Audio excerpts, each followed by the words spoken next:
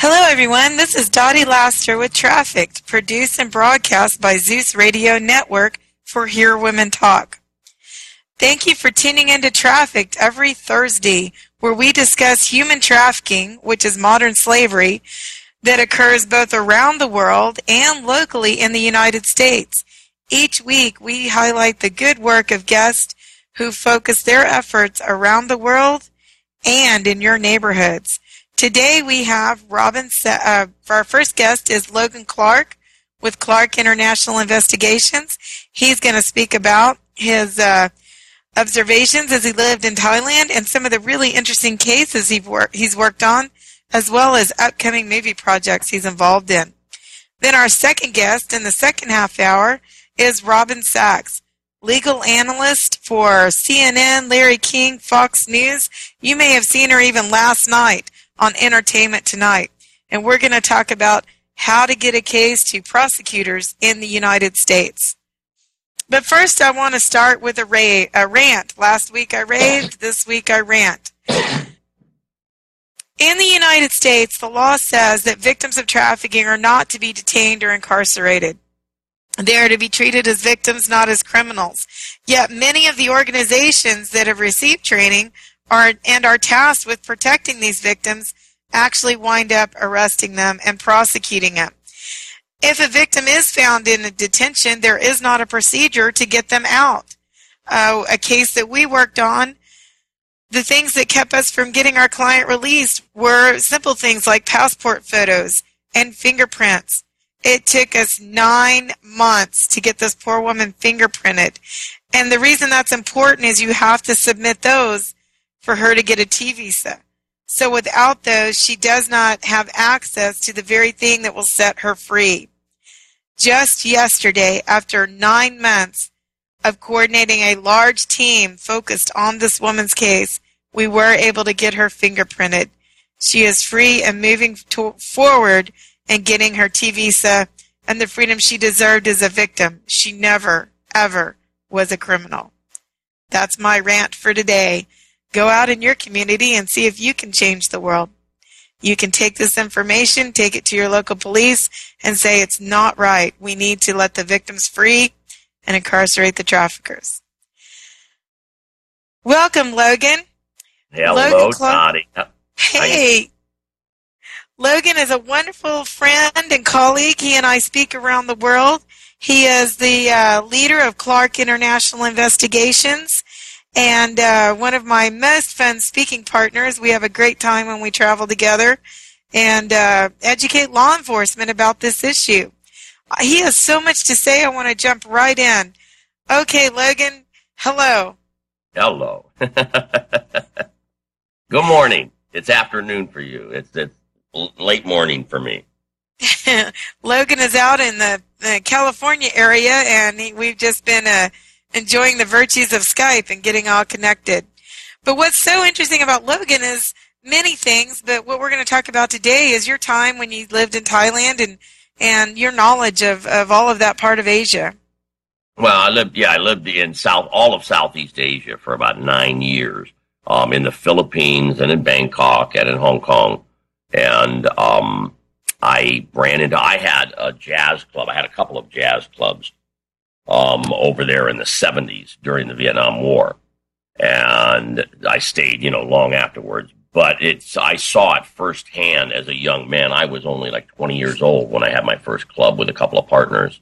And I saw the world that I was right in the bar business, whether you're in a legitimate jazz bar or, whether you're in a hostess bar, you still are in that same world as far as seeing what's going on and the people and the owners of the clubs and stuff. And so I saw it really up close and realized what was going on.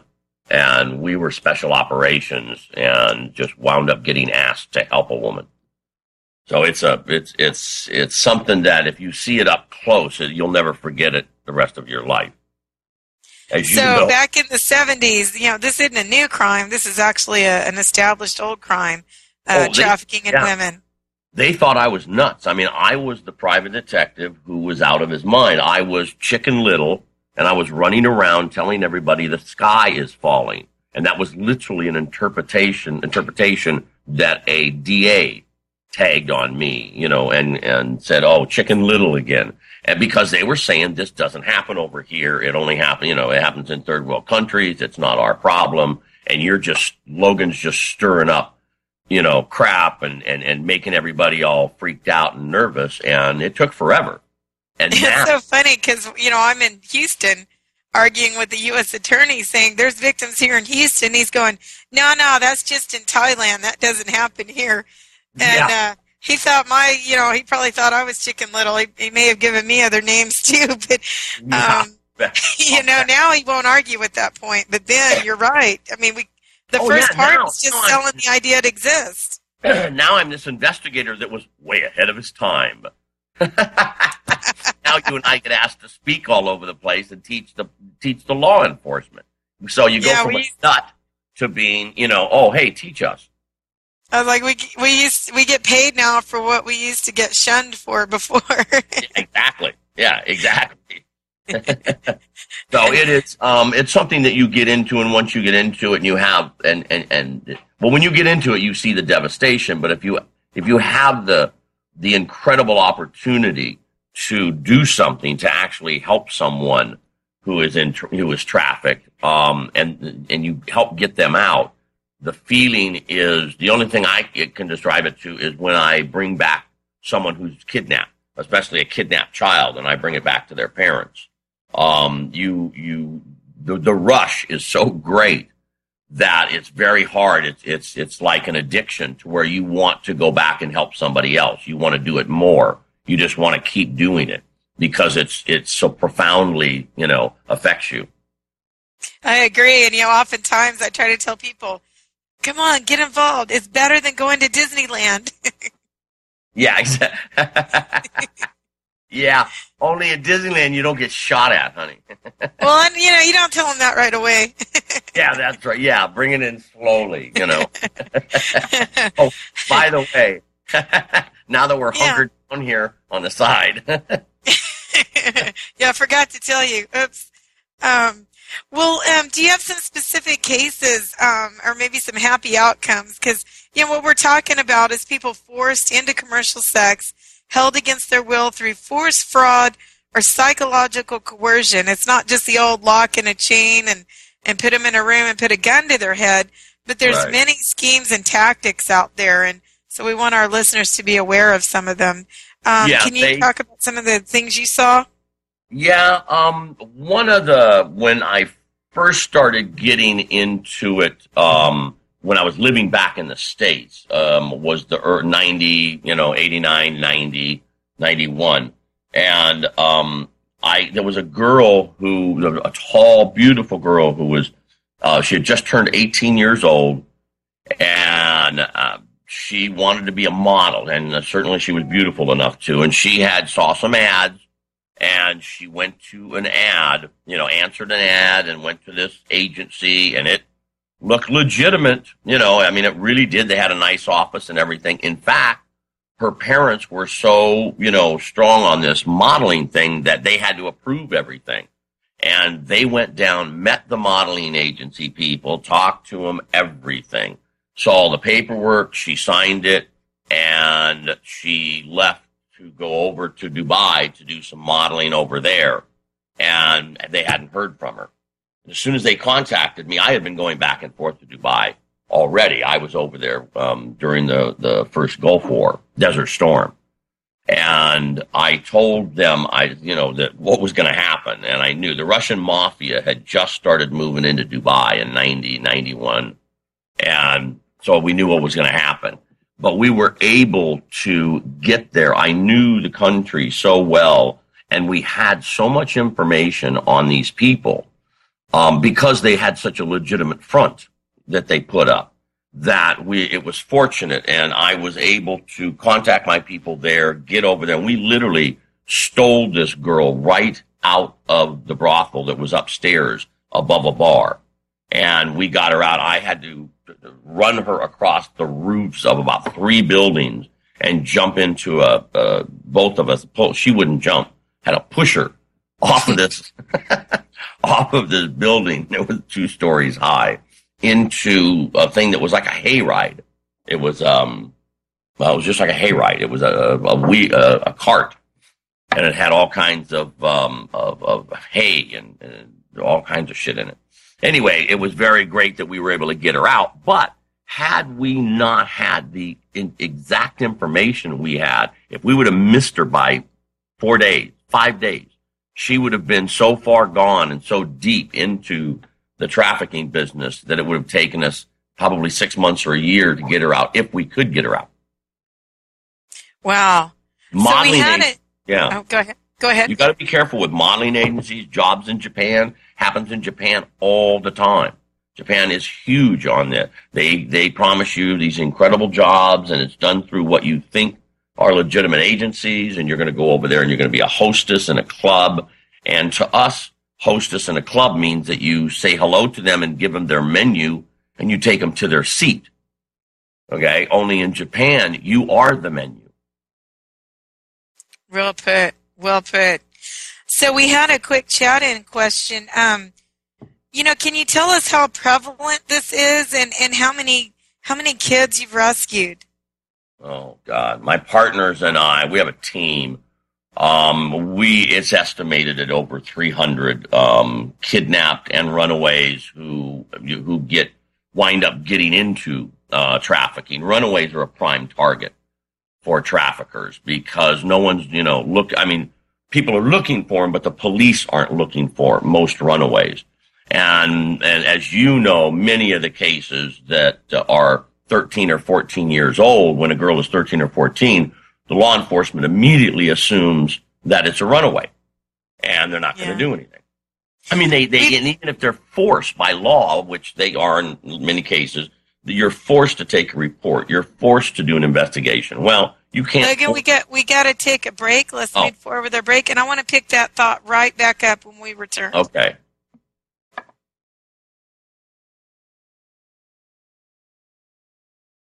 Welcome back to Trafficked with Dottie Laster and our guest, Logan Clark. We were just talking about Logan's experiences as he lived in Thailand and as he was trying to get people to understand human trafficking does exist. It's been in existence for a long time. And we moved forward in time to where he was rescuing someone who had been lured to Dubai with claims of a wonderful modeling job, which turned out to be false. She was about to be forced into prostitution. And then we moved back to discussing how many cases there may be and who's the target for these crimes. Logan, let's pick up where you were talking about the runaways and how prevalent it is for them to be targeted. It is very prevalent. There are so many runaways in the United States. I mean, you're talking in the United States, it's about 500,000 a year. Now, the majority of those come back, right within a short period of time, but tens of thousands of them don't. And they're approached within about the first 48, 72 hours. They're approached to either sell drugs, sell their body, or, do something else. They're just approached to join groups, pimps approach them, gangs approach them, everything. I've worked on about 8,000 cases, but certainly not all human trafficking. I would say that excuse me, when we were in Asia, when I was living in Asia, we rescued several dozen girls from clubs, but we did it with the authorities there because we were living there, we knew them, and it's hard to understand, but we were bribing the same police that the bad guys were bribing.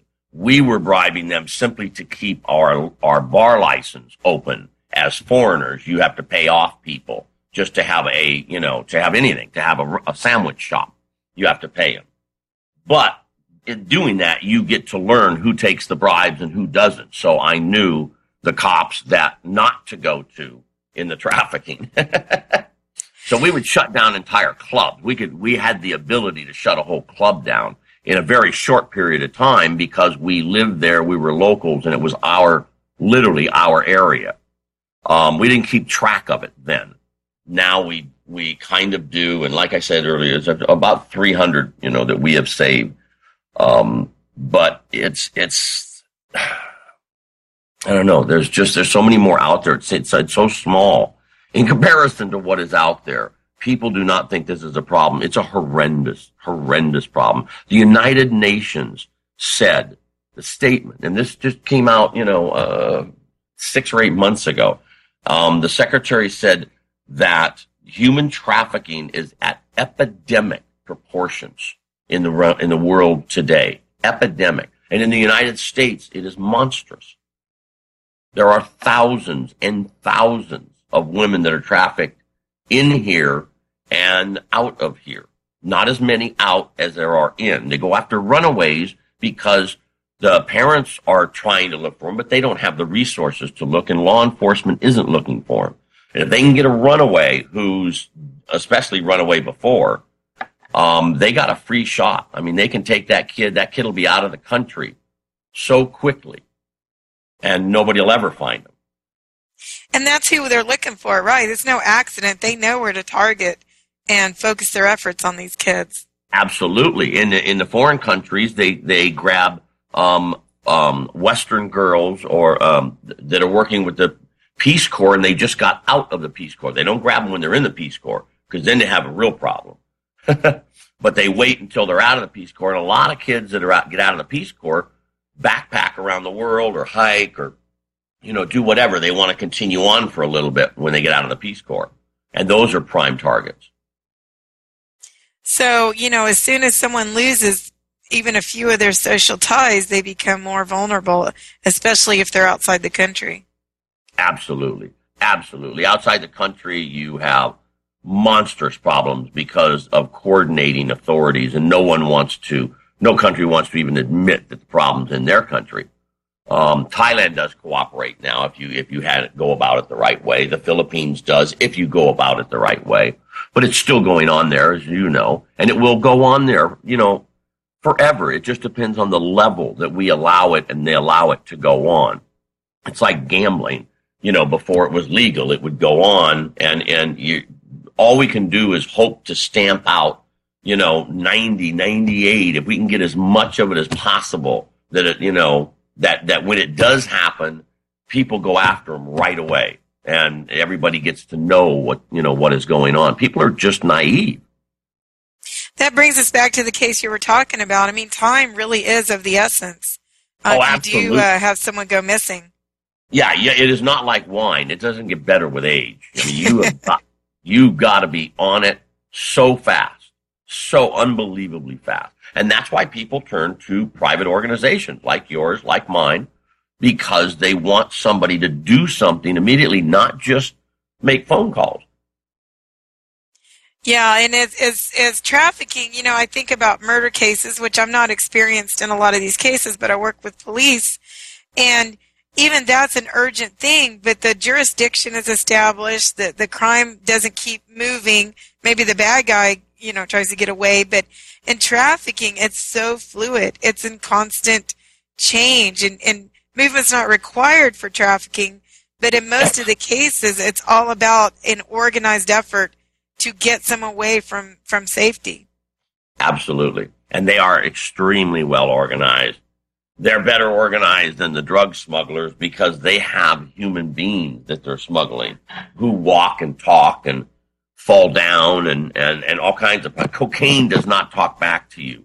Cocaine doesn't, have to pass through any of the problems that a human being does when you're trying to move them from one place to another. So they have to have an incredible system to move, and like you say, flowing. It is constantly moving. What pains me is I get calls quite often, and I see cases where a year later, finally trafficking is looked at and addressed. And it's really sad to realize that it took that long to think of trafficking. And that's why you and I travel and train so much, is we try to get that to be one of the first things that's looked at. Yep. Very true. It's like when a child, disappears from a house. The first thing the police do is look at the parents. And if they're separated, God help you, they're going to waste, 1 or 2 days just looking into, okay, where is the father? Wherever they're separated, the parents are. they're just trained to look, because they say most crimes, happen within the home and somebody that and a relative, and they're using, that logic that most crime, yes, most do. But even if you're saying 60 or 70% of them happen within the home, and let's say 100,000 happen, that means that there's still 30,000 people out there that, that have nothing to do with home violence. Yeah. So they're using, just because it's a majority. And so they start targeting, the parents, the uncles, the nephews, before they would imagine, oh my God, you mean this might be traffickers? That wouldn't be in our town, not in our little town.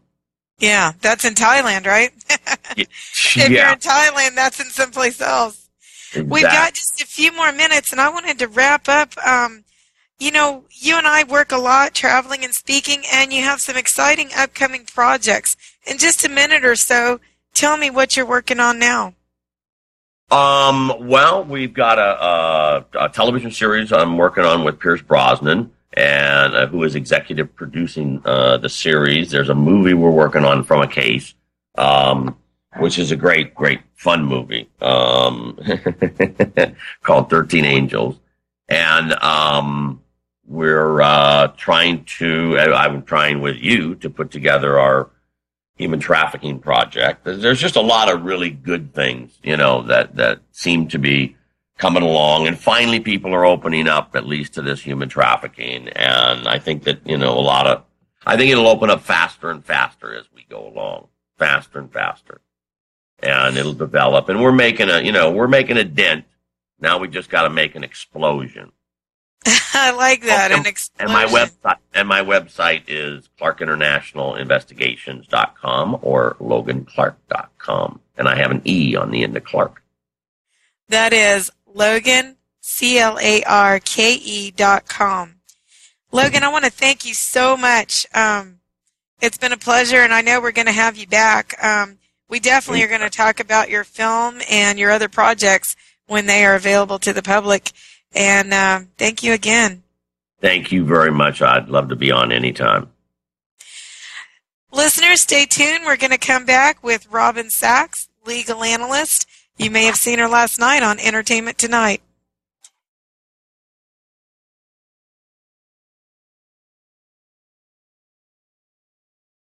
Welcome back, folks, to Trafficked with Dottie Laster. It's produced by Zeus Radio Network for Hear Women Talk Radio. We're joining our guest now, Robin Sachs. Robin Sachs is a former Los Angeles prosecutor. She specialized in prosecuting sex crimes against children. She has written 6 books and has appeared on such shows as CNN, Larry King Live, Nancy Grace, The Today Show, and many others. You may have probably have seen her many times. Welcome, Robin. Thank you. Well, I was just going to recap how we met some time ago. I was in Los Angeles working on a film project, and we were at Celebrity Artists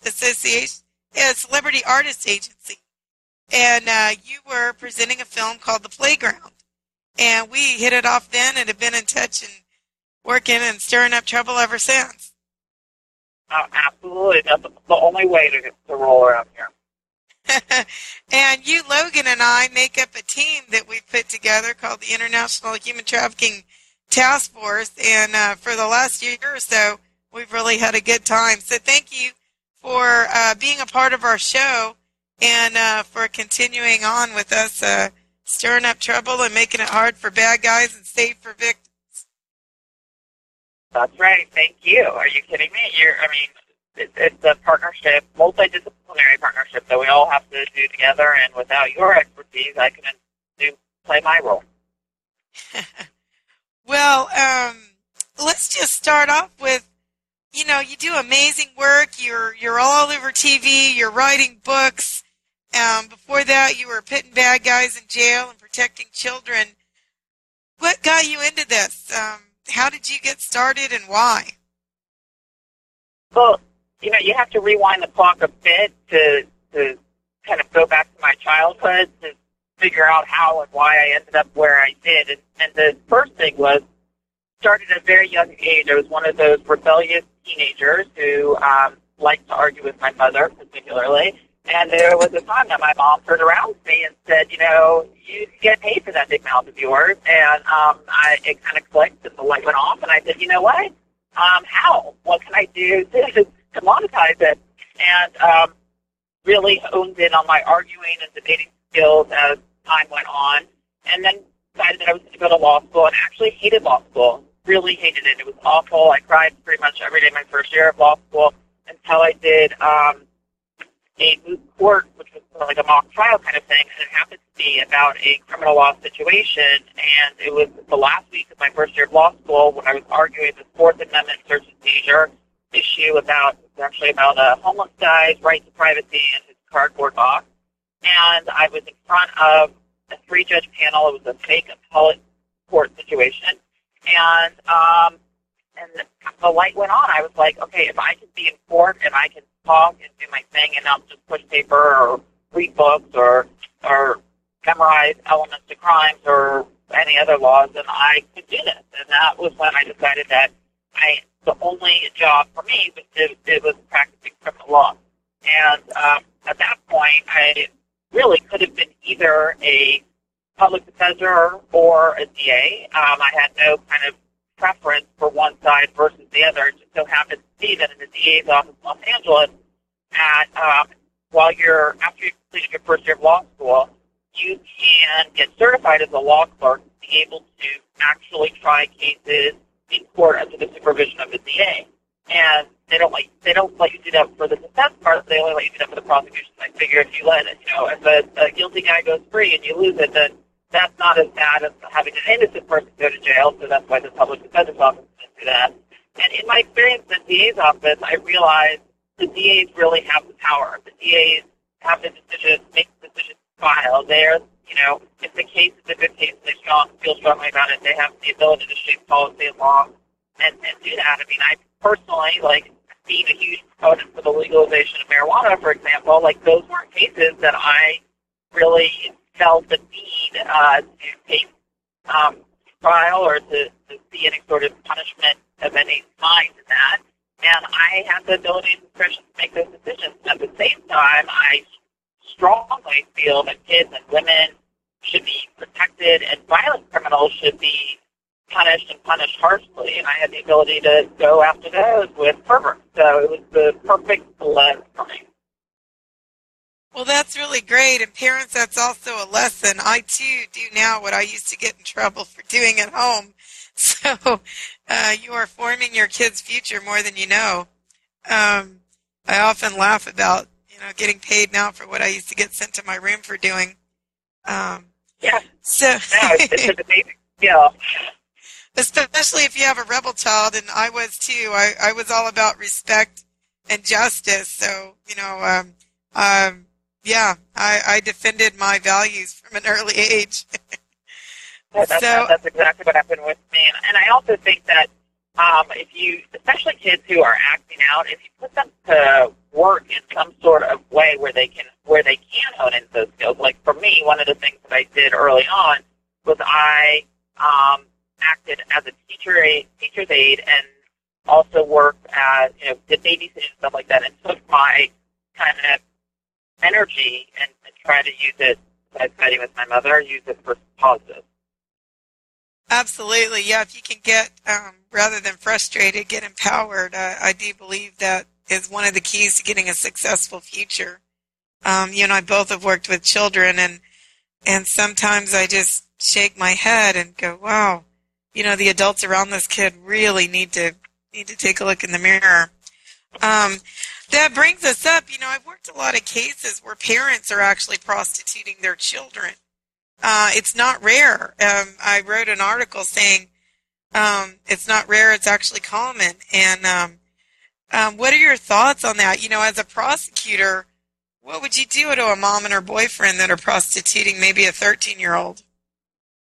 Well, first of all, just to kind of dial it back one step before even getting into the trafficking, in just dealing with child sexual assault generally, where the perpetrator where it may not even be a trafficking case, just a straight child molestation case, even a parental molestation or interfamilial situation. It's amazing how many non-supportive mothers that there are out there. I mean, you think that this bond of motherhood and the care for your child is so ingrained in a mom, yet when, sometimes the biggest proponent for the defense can be the mother of the victim, which is unbelievable. So then if you take that and logically take that one step further, it doesn't defy reason any longer that mothers can find themselves actually prostituting their own children. And, I think that there's this belief that to prostitute your own child or a parent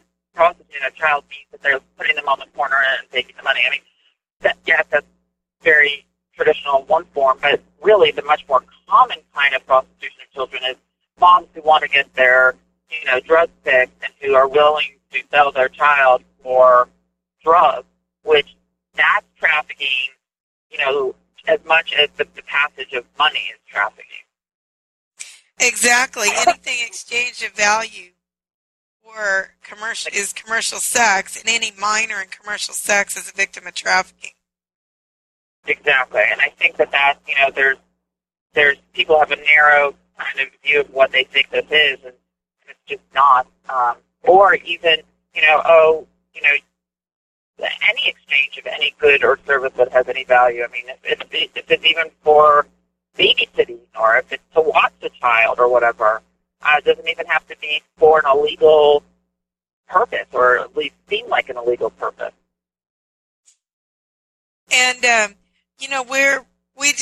we're going to talk about this on a future show, but there was just a case here in Texas where a 13-year-old was prosecuted for prostitution.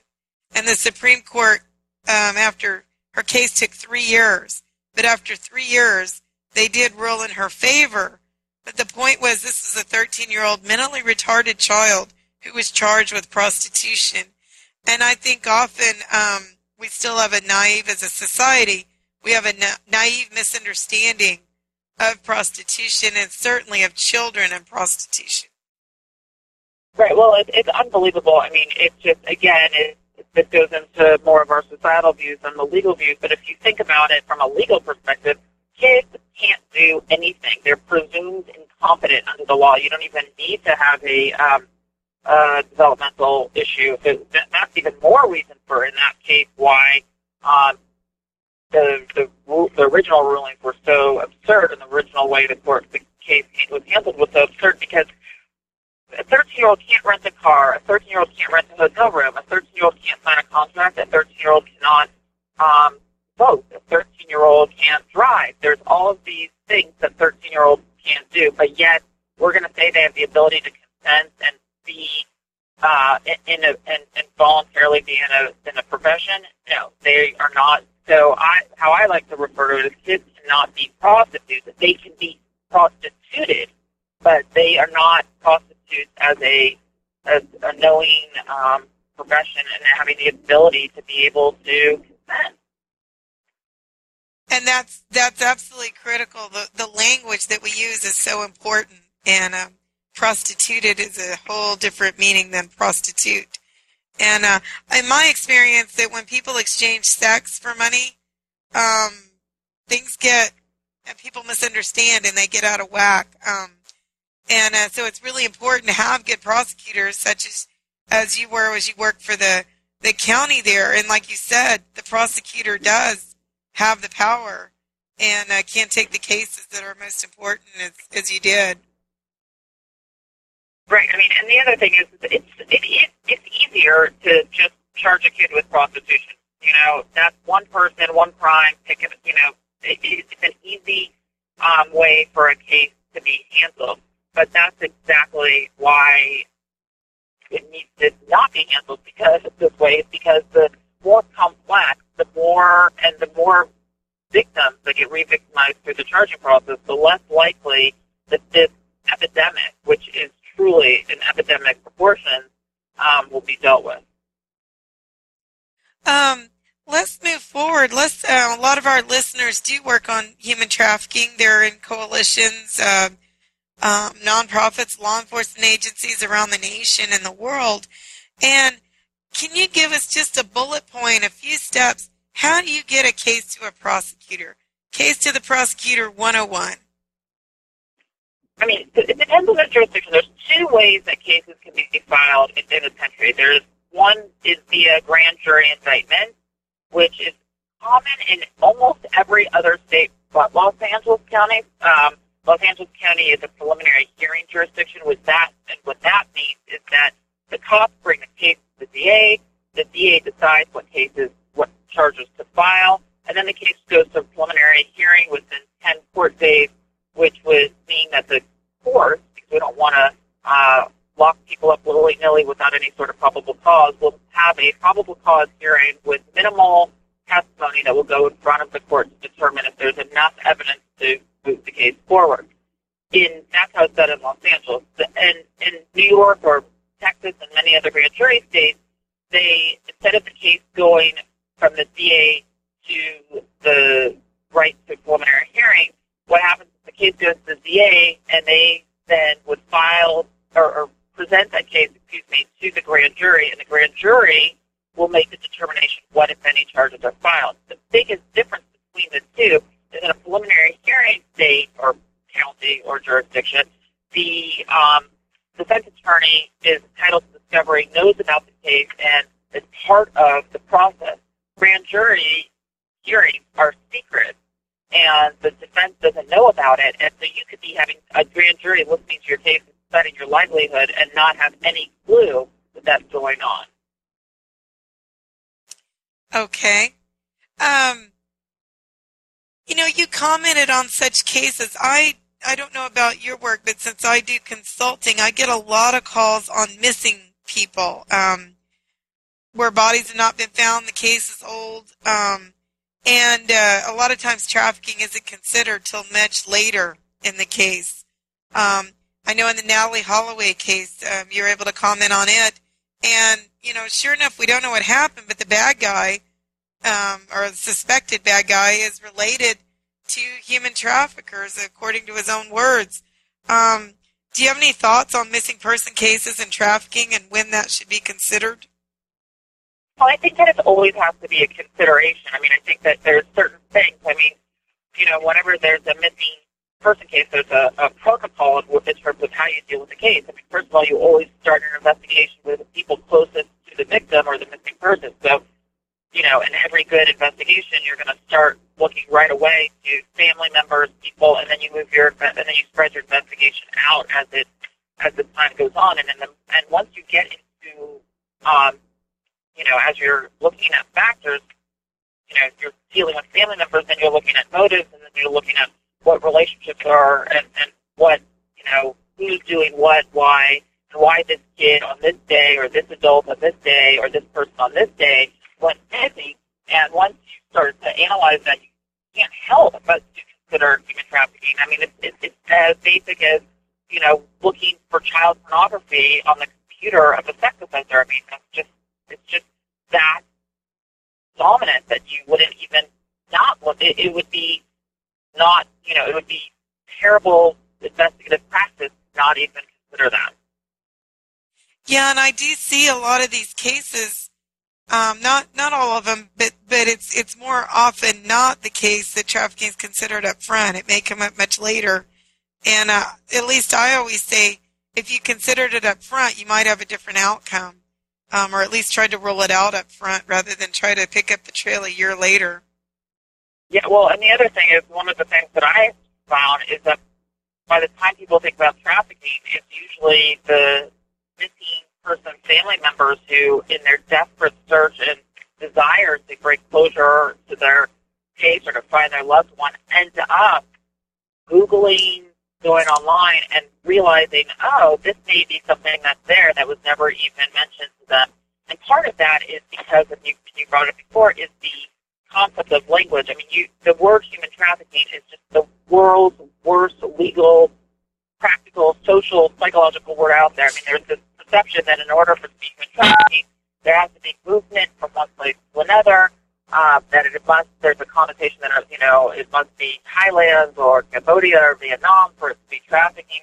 I mean, people don't recognize that the United States is the number one consumer of trafficked items and goods, and that Atlanta, Georgia, is the number one destination spot for human traffickers because you can get anywhere from Atlanta, Georgia, in the United States within 2 hours. So people don't recognize that the hub of trafficking is on American soil and assume that it's some issue far away and we're not going to deal with it, and that it has something to do with movement, and don't realize that it's really slavery or sex for money where it's against someone's will.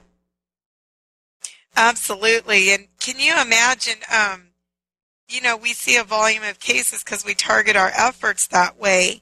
But there was a study done where one juvenile court was surveyed for a period of just over a year. They looked at back cases for about a year, and they identified 1,500 children that had trafficking indicators on their case. Those are children that were prosecuted. So if one county has 1,500 over a year, can you imagine how many counties in the United States there are? Oh, God. I mean, it's outrageous. And what's more outrageous is how many are unprotected and how many victims are prosecuted for prostitution more than the traffickers are. Yes, I often joke in a dark way that I spend most of my day getting victims out of jail, and that's literally what I do most days, is get victims out of jail because that's where they are. Let's move forward with that because, obviously we're talking about what happens more often than not is the victim gets arrested, the bad guy doesn't even get questioned, as was the case with the 13-year-old I mentioned. The 32-year-old, quote, boyfriend was not even investigated. And so he never was arrested, prosecuted. He just went on about, probably got another girl and went on with his day. So let's just try to say what should be. So let's say someone like that 32-year-old man with good evidence that showed that he had been pimping this 13-year-old mentally retarded girl. If he's charged with pimping and pandering, you might get a few years. But if you looked at it, what it is, trafficking, then what should he get? Well, each state has their own version of the trafficking laws and has their own punishment. And the thing that's so unbelievable is that trafficking was not even a federal crime until the year 2000. So this is not has a long-standing crime, which is part of the reason why it's not investigated and prosecuted effectively.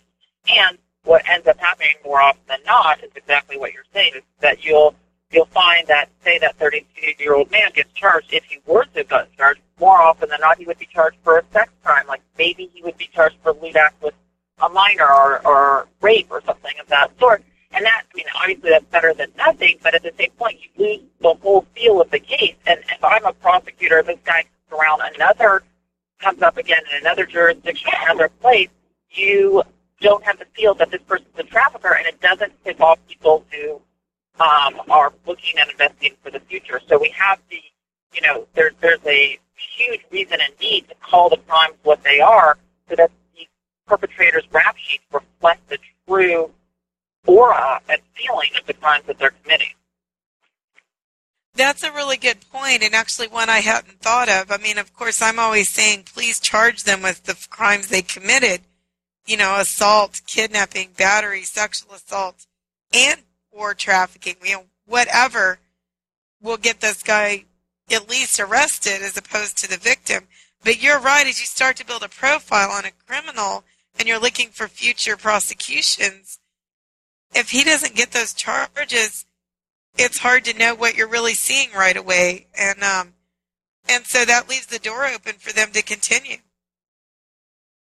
Right. And so once you start seeing it on rap sheets, then that helps educate other prosecutors, cops, and judges, what have you. Even if you don't end up necessarily getting a conviction on that, just the filing or at least the investigation that mentions that charge becomes a red flag. There was a case that I wrote on here in San Antonio, Texas, and it demonstrates the point you're making exactly. there's a man that befriended a woman waitress at a restaurant. She had 2 children, ages 5 and 18 months. And he had arranged with her to sell sex acts on those children. And luckily he sold those sex acts to an undercover FBI agent. And the reason there was an undercover agent there is because he had been identified in Los Angeles as early as 2004, but had not been charged yet. They hadn't had enough information to take him, to charge him criminally. And that led to saving those 2 children. Absolutely. I mean, that's I love when you prove my point, Scotty. That's great. That's why we're such a good team. I was looking at a list of your books. You have 6 books, and all very amazing and catchy titles, as well as really helpful. The one I have in my hand is Predators and Child Molesters, a Sex Crimes DA's Answers to 100 Most Asked Questions. And I have to tell you, I use it as a reference quite often because I do get, in the divorce courts, it seems to me that I get a lot of moms who are trying to protect their children, and the courts are enforcing the divorce decree. And so a lot of times they have questions off my topic, and I refer them to your book because that tends to happen also. The courts do the best they can, but they have a snapshot of what's going on in these people's lives who are in conflict, and I really appreciate that book. Then, yes, thank you. Many moms out there are thanking you, and someday I need to compile a list because I have referred your book to many moms. Not that there's not dads out there that need it, I just seem to get the mom calls. No, and one of the things that, along that point is that it's really one of the things that, even as a prosecutor, that I have trouble with and that prosecutors have trouble with is these sexual assault disclosures that happen during the course of a divorce. Many times the presumption is, oh my God, it's a divorce case, so it must not be true. Somebody must be coaching this kid. And that was my personal thought, too. I would always kind of go, oh, great, it's one of those cases. But what ended up happening, or what, through my experience and kind of opening my eyes, I also realized that we need to equally consider the fact that perhaps the reason that the child is now disclosing is because they've been removed from one parent for some time. Their safety in being able to disclose, and it may not be coaching at all. And, obviously every case needs corroboration, needs filed, so you would find your corroboration if it exists or not, but there shouldn't be a presumption that any child is being truthful or untruthful. It should be the evidence should lead you to your right result. But, and one of the problems does occur in the family court system because of that. Exactly, and I really, you're correct. We even in helping them, I try to look for other indicators around this case before I even, consider consulting with them. And I do quite often find, as you said, when things change, meaning the child is out from under the control, they can finally say what's going on. You're absolutely correct. And, again, I'm working with them more informally, and then guiding them on how they can get to court. And so, yeah, it's really neat when we see different perspectives, but we're also seeing the same experiences. Also, I really liked your book, Everything I Learned About Parenting, I Learned in Court. I haven't read it yet, but I love that title because, again, proving your point, when I'm out speaking with attorneys that do defense or other things, oftentimes we commiserate and shake our heads going, what were their parents thinking? And these are adults who found their way through the court system, and now they're definitely criminals. And when you look at their history, you go, wow, somebody wasn't paying attention. So thank you for that one, too. Thank you. Robin is a weekly contributor to the Huffington Post. She also has a wonderful blog, which I subscribe to, the Sachs Facts blog and newsletter. It's found on robinsachs.com. It's a weekly email update of all Robin's many media appearances, publications, and activities. So I hope that our listeners will check out that site. And also, if you go to Hear Women Talk Radio, click on Trafficked and join the social site for Trafficked, you can keep up with Robin and Robin, I hope you'll join our site too, and you can continue this discussion on with our members. I will do that. I will do that. Thank you so much. Do you have any closing thoughts or words for our listeners? Just, you know what, thank you for highlighting this issue. It's an important issue. It's a prevalent issue. And Dottie, I applaud you for focusing on this issue. Well, thank you so much, and I bet we'll have you back again soon. Okay, thank you. This is Dottie Laster for Trafficked and Hear Women Talk Radio on Zeus Network. Welcome back, folks, and thank you so much for tuning in today and listening to our wonderful guest, Logan Clark and Robin Sachs. I see our chat room's been busy. We've had great discussions and many people listening. I want to end, we've talked about some dark subjects, and I want to just end with a happy story and, something inspiring and positive that you can take forward in your day. I met in 2004, a wonderful 18-year-old woman who had been trafficked. She had been around the world. She had been sold into prostitution by her family and trafficked by a UN soldier. When she arrived in New York, he dumped her off between the the plane and the customs.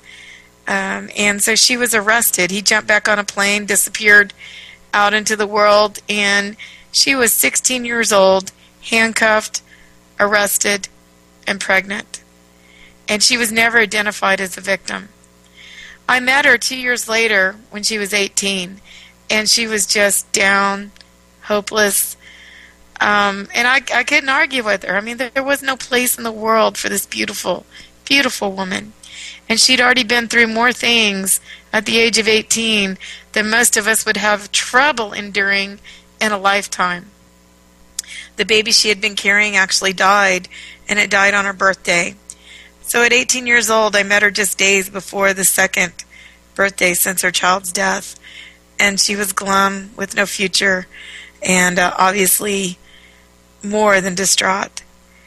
Well, we fast forward years of helping her, getting her service, identifying her as a victim. She didn't have it easy. She had to live on the margins. She was missed over and over and over by people who should have known that she was a victim of trafficking.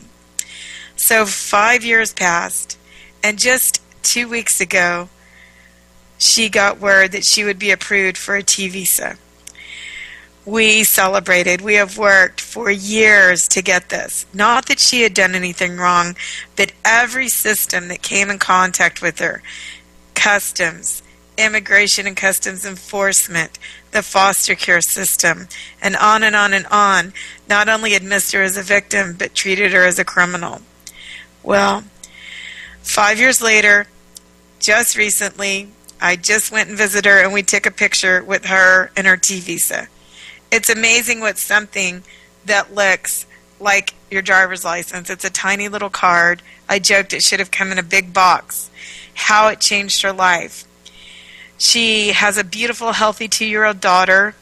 She has been able to maintain herself. She lives with someone who cares for her. And today, as we speak, she is starting college. She has the future ahead of her. She's able to work legally, get a driver's license, have a bank account, have a Social Security card. I can't put into words the difference her life has become. And I cannot wait to look forward 5 years from now and see what she's accomplished. So go out, find the victims. If you see them, don't stop till you get them the help like she did.